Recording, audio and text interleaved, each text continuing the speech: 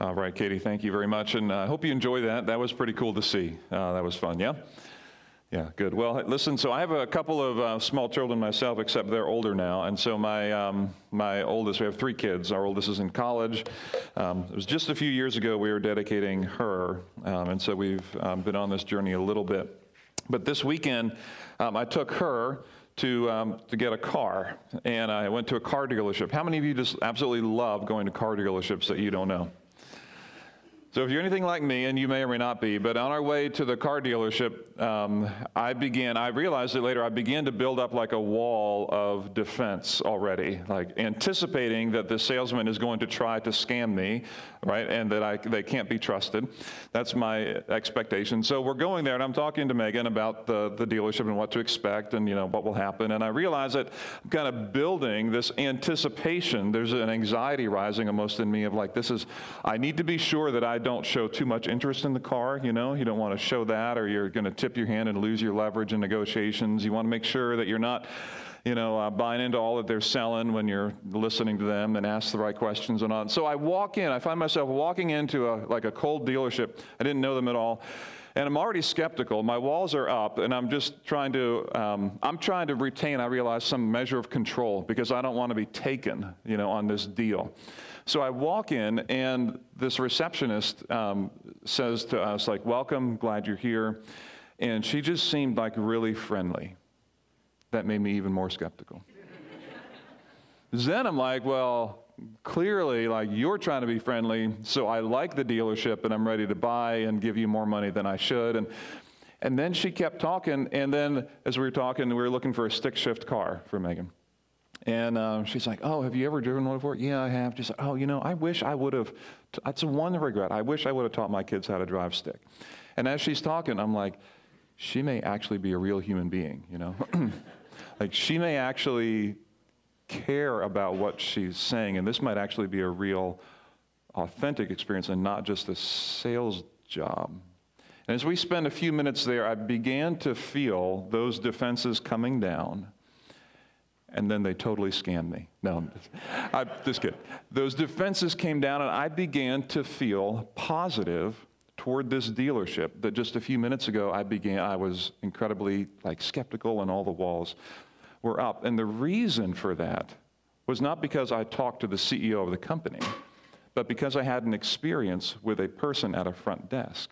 And every organization and CEO will tell you that they would love to push their values downstream. They want every customer who touches their product or their organization to feel the best of the values of their organization. The challenge is to actually make that happen. Well, here in this dealership, I encountered the dealership through the receptionist. And what I experienced was the values of a dealership that felt to me all of a sudden genuine and warm and friendly. And as I began to reflect on that, I thought, what if, imagine this for a moment, what if Christianity were like a car dealership? And what if people drove up to it, not unlike the way I drove up to that dealership, with some skepticism, with some doubt, with some fears that they might be taken, because they have past experiences that have been hurtful or painful. But they're willing to walk in the door one more time. And what are they going to experience when they walk in that door? And what if I am the receptionist? I would look awkward in the dress. I'm going to acknowledge that. That's what she was wearing. But what if you were the receptionist? What if you were the first person that somebody saw in that lobby of Christianity, where someone was coming to try to figure out, do I want to, quote unquote, buy your product? If I can use that term, if you know what I'm saying. And I would argue that there is the first exposure that someone has to a company or to a product is so important. And what is it? What is it that they would experience in you that would help them see, Christianity, that might be worth bringing my walls down for. That might be worth engaging. That might be worth something. This morning, as we get back into an ancient letter that was written hundreds of years ago from the Apostle Paul, he writes to his young protege, Timothy. And what he gives to him are some qualities, 3 of them, 3 qualities that should be a part of anyone who sits at the front desk of Christianity. Anyone who sits there and has an opportunity to engage with people who may be willing to give things one more shot. And Paul, if you've been with us at all in this series, he's about to die. He knows he's about to die. And so he writes to Timothy, and in the section we're in, he gives 3 qualities or characteristics that should mark the person who's sitting at the front desk. So that when you experience them, you experience a taste of God. I want to invite you to turn to the book of 2 Timothy. It's a little letter that was written hundreds of years ago. If you have a Bible, don't have a Bible, there's one in the chair near you. I invite you to take one home if you don't own one. But 2 Timothy chapter 1, beginning at verse 13, we're only looking at 2 verses this morning. Verses 13 and 14 of 2 Timothy chapter 1. Let me read them with you here, and then I'm going to make a few comments on them. Paul's writing, again, from prison. He knows he's about to die, and he's passing things on to Timothy, his young protege. He says this, "What you heard from me, keep as the pattern of sound teaching, with faith and love in Christ Jesus. Guard the good deposit that was entrusted to you. Guard it with the help of the Holy Spirit who lives in us." Okay, now let's look at that real quick, because I promised you, I said there's 3 things, 3 characteristics. The truth is, there's actually 3 verbs that I want to look at, and I'm not an English teacher, but these are important. So there's 3 verbs, and here's the first one. He says at the beginning, what you have heard, okay? What you have heard from me, and that's where it opens. So here's the deal. Here's what he says. He says, I want you to remember what you heard. And this is important because we have to remember that what Paul is telling Timothy is, Timothy, I want you to remember what you heard, because, Timothy, there is no Bible yet, right? You can't look up 2 Timothy yet because I'm writing it right now. You can't look up Matthew, Mark, Luke, and John because it's not been organized yet. Paul, we believe, is writing this about 67 A.D. Jesus went to the cross 32, 33, 34 A.D. About 30 years later, Paul is writing. The scriptures aren't organized until at the earliest 30 years after when Paul is writing. And so he's writing to Timothy in a time where there's no organized scriptures yet, no New Testament, scriptures yet. And he's saying, the things that you have heard from me, he's like, I want you to recall, Timothy. Do you remember? And now I'm kind of filling in some of the blanks. He's almost like, Timothy, you remember when we traveled to Ephesus together? Remember when we were there, we tried to set up the church, because you were there with me? Remember the stories that I told you when I came back from Lystra and Iconium and Derbe? Do you remember when I went to Galatia with you and we were dealing with that church problem? Do you remember the things that you heard? Do you remember what people said, their objections? Do you remember how we dealt with that? Do you remember how I taught about the Old Testament and Christ being the fulfillment of the law, and he didn't come to replace it but fulfill it, and talked about the Beatitudes and do you remember the things that you heard? Remember what you have heard, Timothy. Go back to your past, to your memory banks, to the moments in your past when you were most impressed by matters of faith, and we had incredible experiences in these places. I want you to remember what you have heard from other people. And the best way to remember what you have heard, and I think you know this is true, is not just to sit there and remember it, but the best way to remember things is actually to be responsible to pass it on to the next generation, or to teach it. Because the very next thing that he says is, after you remember what you heard, I want you to do this. I want you to, and here's our next word, I want you to keep. I want you to keep as a pattern of teaching. Here's what he says. See that in the first verse, in verse 13? Keep as the pattern of sound teaching, with faith and love in Christ Jesus. So he wants Timothy to be able to take the teaching of Christianity and continue to carry it forward. Keep the pattern of sound teaching. And I would argue that we want teachers in Christianity who are great. Not just good, but we want teachers who are great, who can push forward with great intellect, ability, insight, what it means to follow Christ. To understand the Old Testament, to understand the original languages, to understand the original culture in which this was written. We need people who can kind of be on the cutting edge and on the outer edges of orthodoxy so that we don't fall into false teaching. We need people like that. But I would argue this, that as much as we need people who are great academics, what Paul writes as a clarifier of sound teaching is so important to see. He says, I want you to keep as a pattern of sound teaching, and then he says, with faith and love in Christ. See, I would argue that the reason that Christianity survived the first century wasn't because Christianity is built on the back of academics. It wasn't because Christians were the smartest people in the first century. In fact, I would suggest that it's because Christians were captured, were persecuted, were strapped to poles and stuck in Nero's gardens and lit on fire. And then their parents, their grandchildren, the next generation, instead of being angry and vengeful and going out for blood for those who persecuted them, made the decision to care for them, to love them, to show kindness and mercy. That what I see when Paul is writing this, it says, keep as a pattern of sound teaching with faith and love that is in Christ Jesus. That Timothy, don't just go out and teach, because Christianity isn't just about the replication of teaching principles. It is about what we teach, but also the character that goes along with it, with the faith and love that exists in Christ Jesus. I want you to keep both, Timothy. You may or may not know that some of the smartest people who've even begun the scientific revolution that we know of today were Christians. Isaac Newton, for example. When you look, for example, at the top 10 hospitals in North America, 9 of the top 10 hospitals were started by Christians or influenced deeply by Christians in their origin. That when you look at the universities coming from Oxford and Cambridge out to Harvard to Yale, the leading universities that have created spaces for people in this country and beyond to think about creating technologies that you and I live in, they were started, most of them, those ones that I named, were started expressly for the purpose of carrying on the Christian tradition, for explaining and teaching the scriptures to people. Christians have been thought leaders, social leaders throughout time. Patterns of sound teaching should continue, but faith and love in Christ must be a part of that. And then he goes on for the third thing, all right? And then the third thing, he puts it this way. He said, I want you also to guard. To guard what? To guard, he says, the good deposit. The good deposit. I want you to guard the good deposit. He puts it in verse 14. The good deposit that was entrusted to you, guard it with the help of the Holy Spirit who lives in us. This good deposit, I would say, is eternal life. It's this gift of faith in Christ that is a kind of way of seeing the world in which we are in right now that gets us out of the rhythms of just the day-to-day.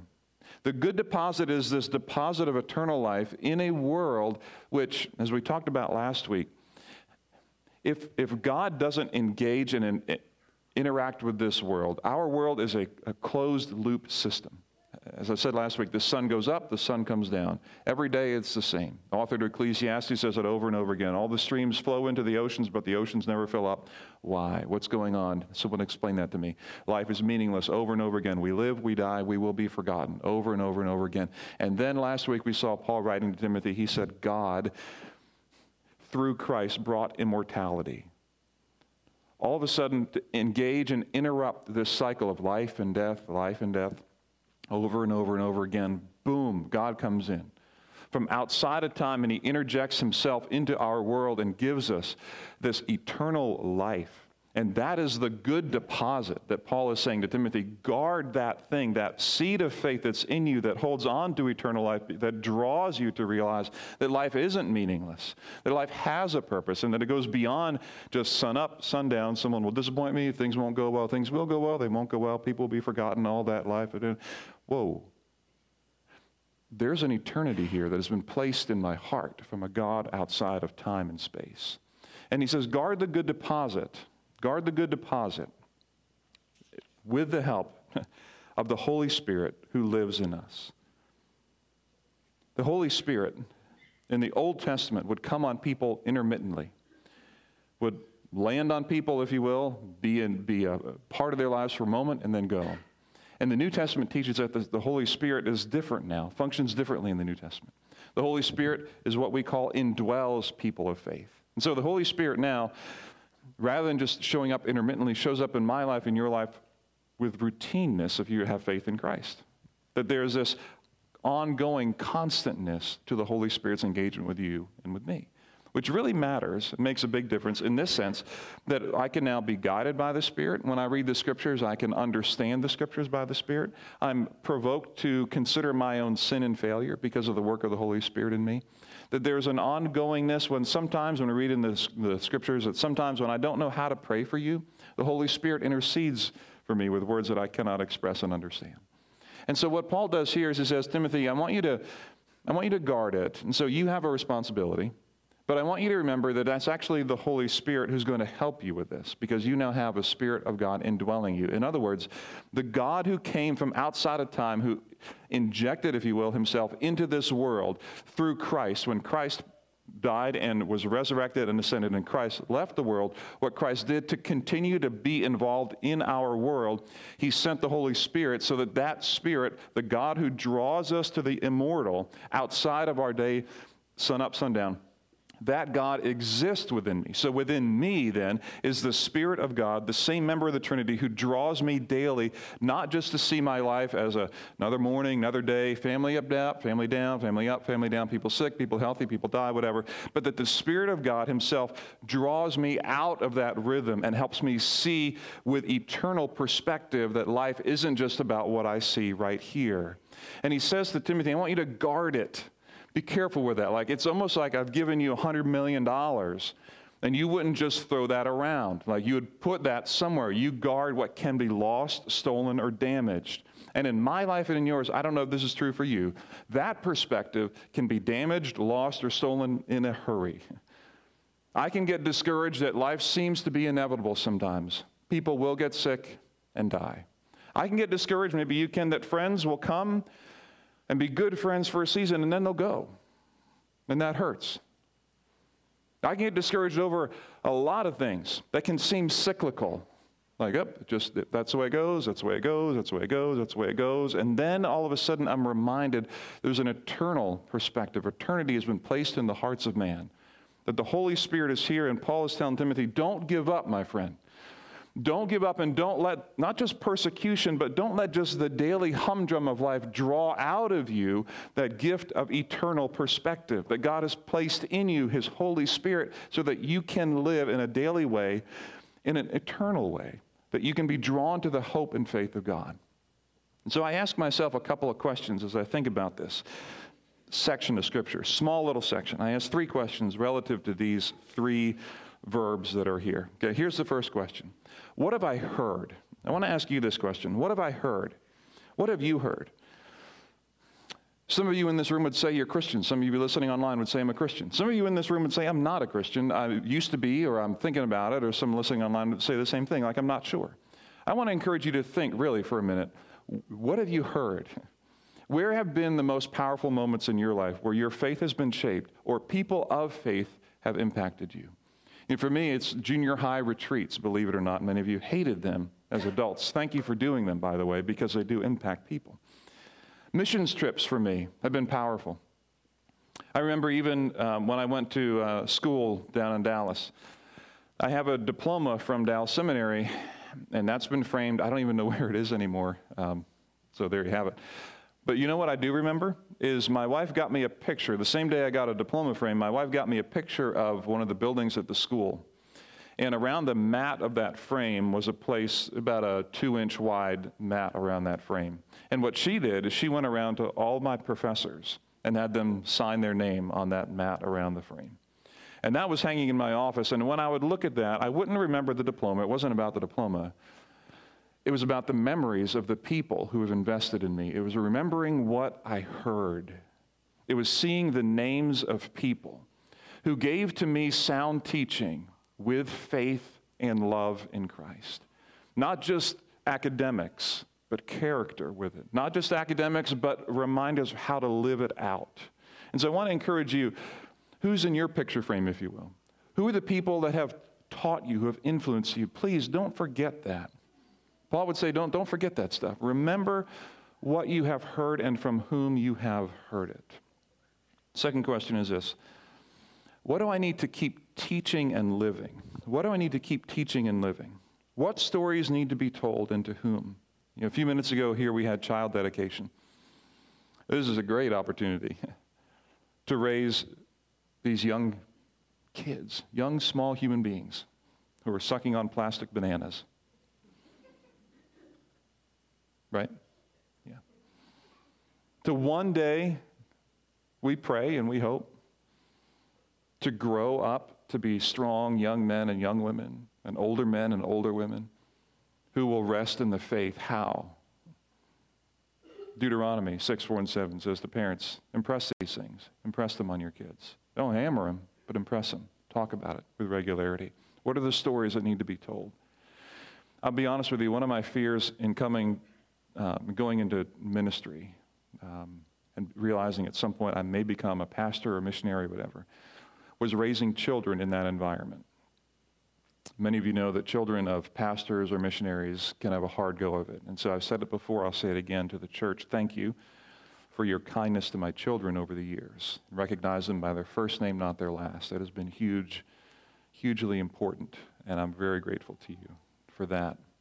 I began reading and researching how is it that some kids who grow up in missionary homes or pastors' homes, why is it that some lose it and go off the deep end? What are the characteristics, if there are any, that I can learn from? And I did this when I was still a student at Dallas Seminary because I was trying to not make a bunch of mistakes and learn from people who've been before. I found a thesis on that very topic, believe it or not, in the library at Dallas Seminary, 250 pages long. I didn't read the whole thing because it's too much for me to read in that time, but I do remember reading the essence of it, the summary of it.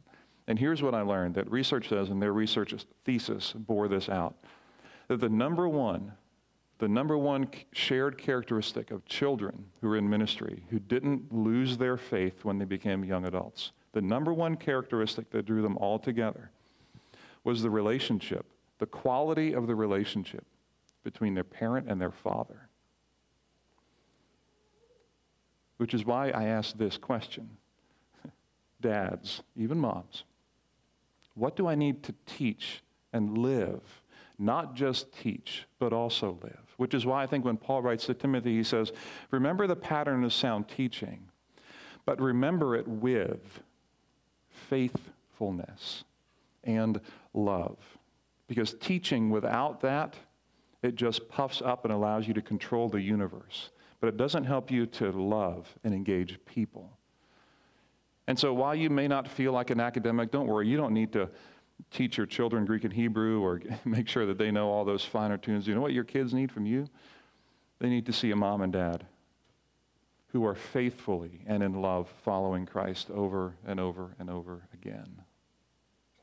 What do I need to keep teaching? What do I need to keep living? Final question is this. And this is probably where it hits me the most, if I'm honest. How do I guard myself with God's help from losing eternal perspective? And I would go back to what I tried to communicate earlier, that if God actually did invade this time and space continuum, this time and space rhythm, if God actually came into the middle of my world and your world and injected immortality into what otherwise is a very mortal world, then here's what that means for me. That I don't have the luxury of being able to just say, you know what, I'm going to do whatever I want when I'm offended. You know what, when that person cuts me off in traffic, I'm going to let it fly. And when that person believes differently about our current cultural moment than I do, it makes me angry, I have the right to be angry. You see, I realize that, and I think you know this too, that if you're a follower of Christ and if the Holy Spirit indwells me and indwells you, there is a seed of eternity that is dropped into my soul and into yours. And all of a sudden, I don't have the luxury to dismiss that and just do whatever I want whenever I want to. I must allow the Spirit of God to transform me, to bring about what the Spirit says is the fruit of the Spirit. Love, joy, peace, patience, kindness, goodness, gentleness, faithfulness, self-control. So that if you were to walk in to the dealership and I was sitting at the desk, my hope would be that if you're looking to figure out what will your experience with Christianity be, and you only get to experience me, that what you would experience is the fruit of the Spirit, because the trust is guarded. That you would experience what God would want you to experience. Love, joy, peace, patience, kindness. And then the next level of right teaching and right care, so you can understand your world and what may be coming. And so as I look at this section of Scripture and see what Paul is writing to Timothy. I think, what greater thing for us right now than to remember what you have heard, what has been passed on to you. Take a moment and do that. With your parents, with your grandparents, with your youth leaders, with whoever it was who's influenced you. And then think again, what is it that I need to be teaching and living in front of my children?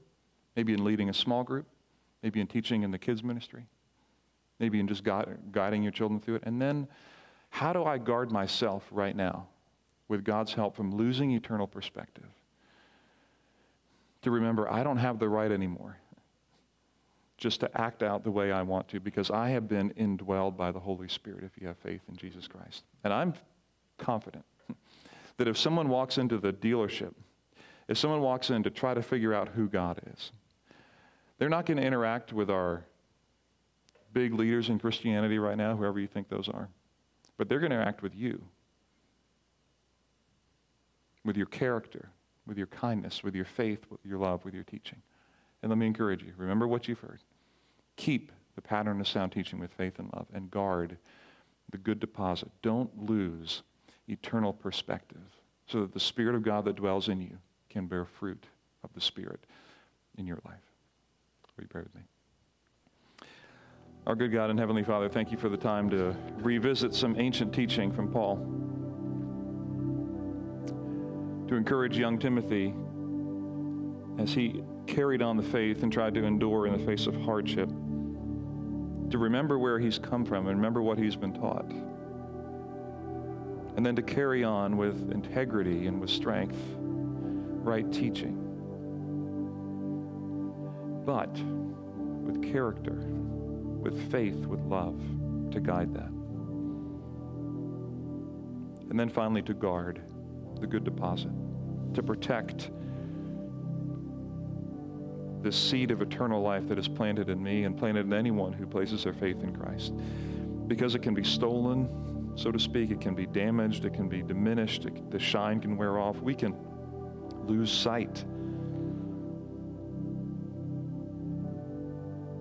of what faith and love really looks like. We can lose sight of hope sometimes. And so I pray that you'd help us to guard that good deposit, guard the seed of eternal life that is planted in us, and with faith and love continue to pursue you and share your hope and love with all around us who we have opportunity to engage.